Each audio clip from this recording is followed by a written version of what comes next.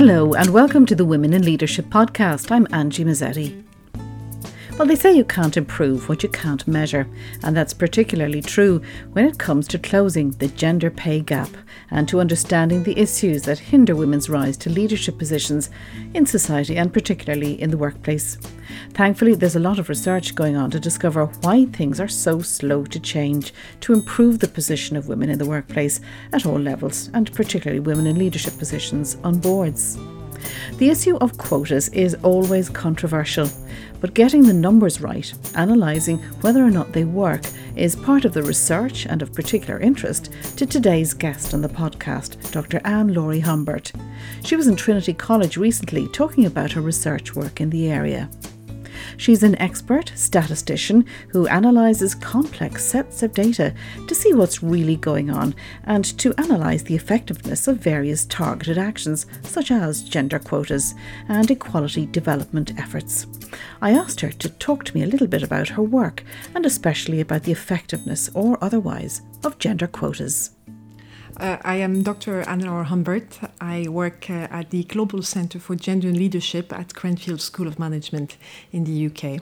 I am a specialist in gender statistics, so I've dedicated my career and I specialise in measuring all aspects of gender inequalities. And of course they say you can't improve what you don't measure, so we really need the input of measurement, I presume.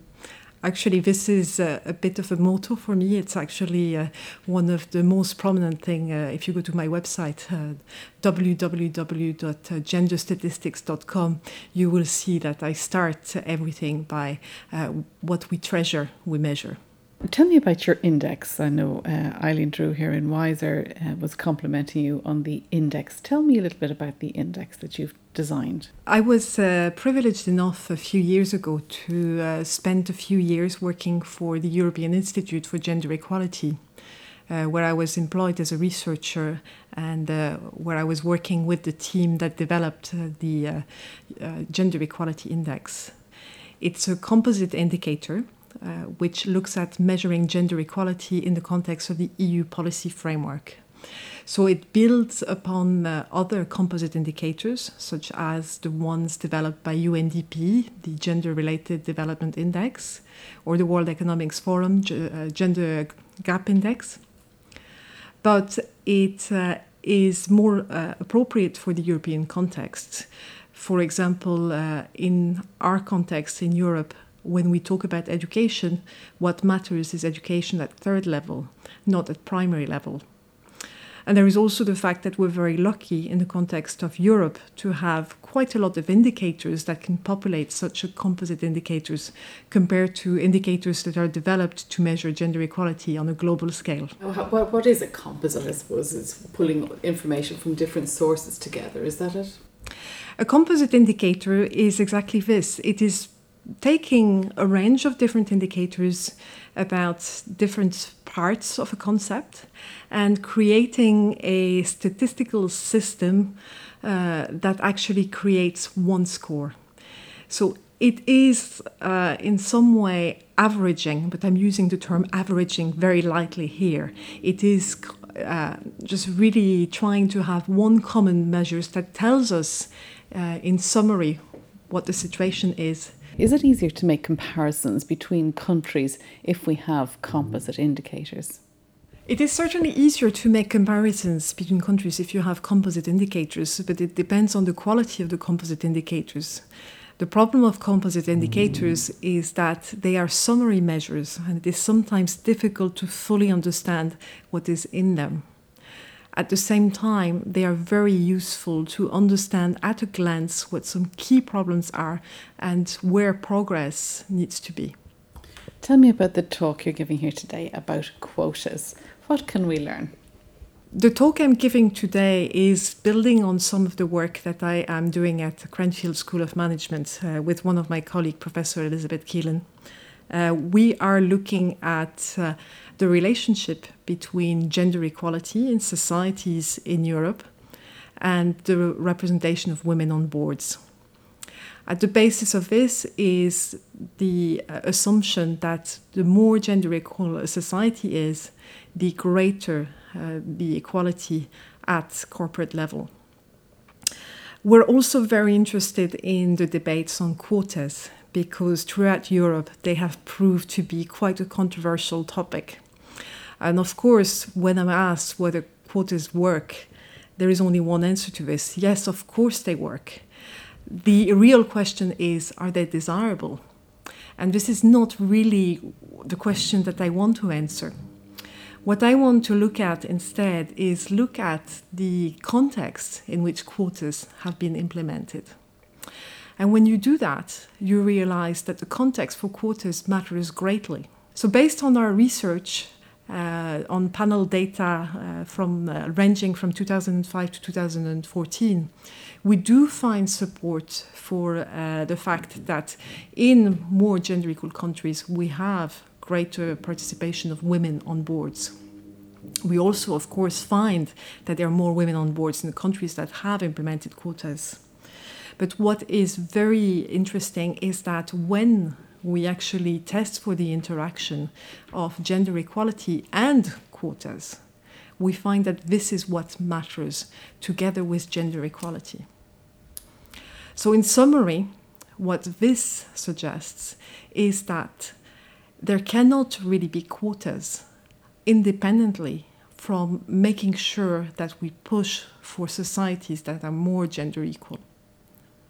And in a context in the EU or in many national contexts where the business case is put forward to the detriment of an argument for social justice or fairness, that is something that is dangerous.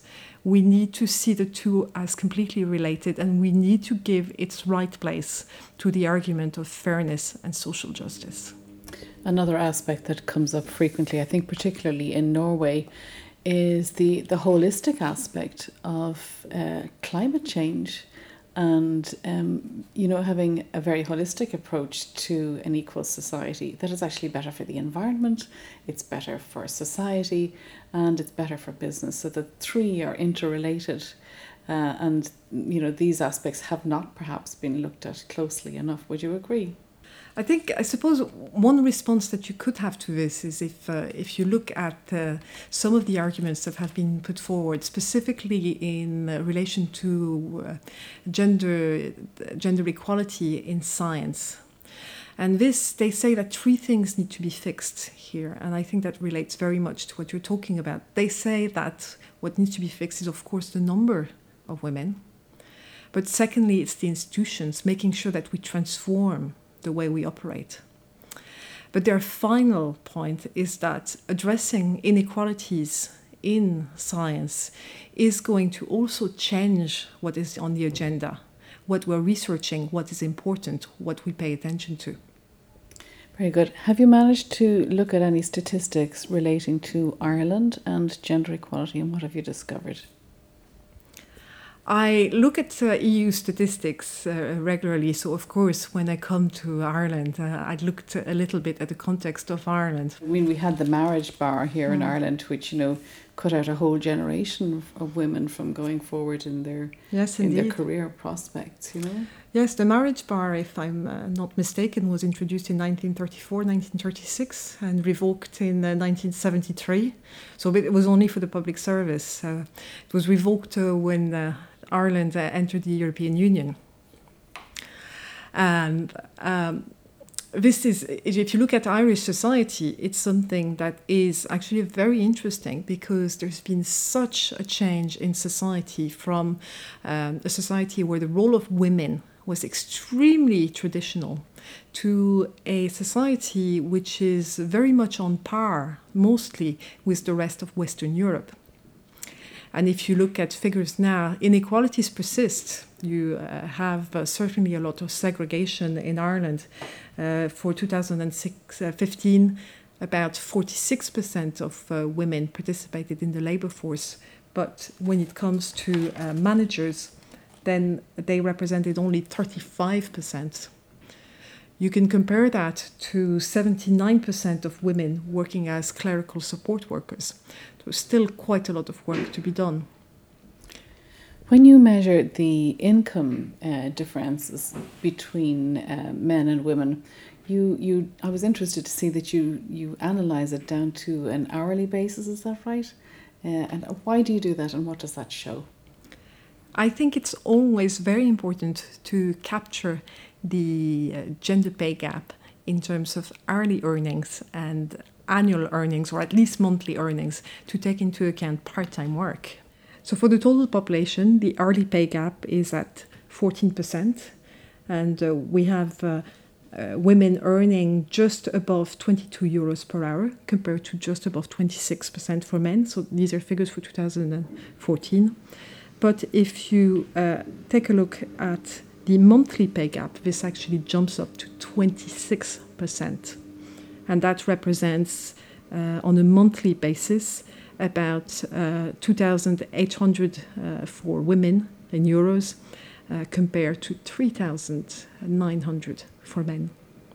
Is there anything we can do to address this? I mean, are there any practical things that can be done to address? Because in theory, everybody should be paid the same. It's illegal under EU legislation, isn't it? So do we know why it's happening, or what can we do about it? Certainly, there's a lot of research that has been done and that has been trying to look at the decomposition of what is direct and indirect discrimination.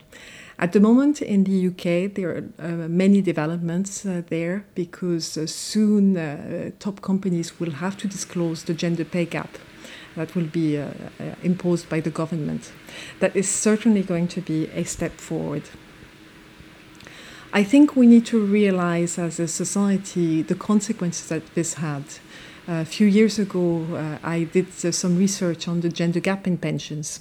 We were building upon the work of the European Commission, and we actually found that the gender gap in pension for 2012 stood at a massive 38%. That's quite shocking, isn't it? It is absolutely shocking, and you can really understand that figure as the sum of discrimination over a lifetime. That's what it is, really, isn't it? Yeah. So, in summary, do you think that the whole area of quotas is a good idea, or does it just create a small circle of women who are earning high income and the rest of us aren't? I think there are 3 points that I would like to answer this with.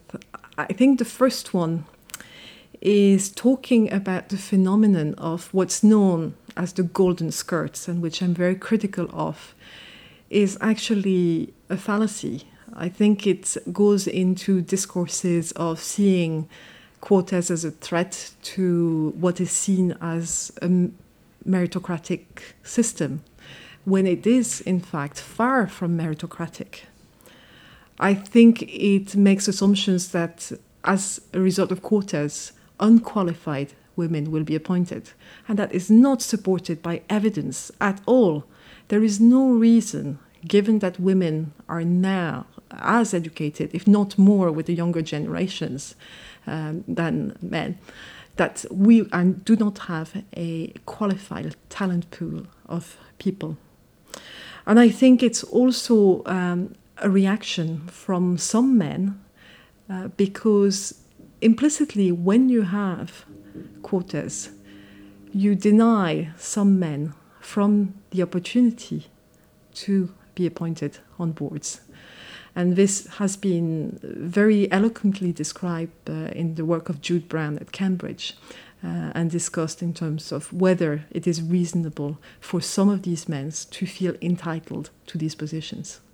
Another very important issue is that we focus very much on women in the C-suite. But the reality is that for many of us, we will come nowhere near these positions. We are starting to have data to measure what is happening in EU countries. And we certainly have data lower down in organizations through labor force surveys. However, what we do not fully understand yet is what's happening in the levels below the C-suite. And this is really imperative. We really need to understand what's going on in the pipeline and how we can develop more diversity, more inclusion in that pipeline so that later we can really truly have a situation where we have equality in leadership without having to resort to quotas. What I want to make clear is that when we talk about quotas, we talk about rectifying the underrepresentation of women. But sometimes it helps to flip the problem. Why is it that we do not talk about the over-representation of men? Can we not see this framed very differently and see that at the moment we operate in a system which is riddled with power relations and in which there are already quotas, albeit implicit ones? That was Dr. Anne-Laurie Humbert, who is a Senior Research Fellow at the Global Centre for Gender and Leadership, Cranfield University School of Management in the UK. I like that idea of switching the conversation from talking about the underrepresentation of women to the overrepresentation of men. Food for thought as we approach International Women's Day. If you want to get in touch, you can follow us on Twitter at LeadingWomenPod. We also have the website womeninleadership.ie. And although we're based in Ireland, this podcast gets picked up all over the world. So we'd love to hear from you and tell us a little bit about where you're from while you listen. If you have any suggestions for women you think we might be interested in hearing from on the podcast, do get in touch with us by email info@womeninleadership.ie, or you can contact us via Twitter and Facebook. Until the next time, from me, Angie Mazzetti, and all the team, goodbye.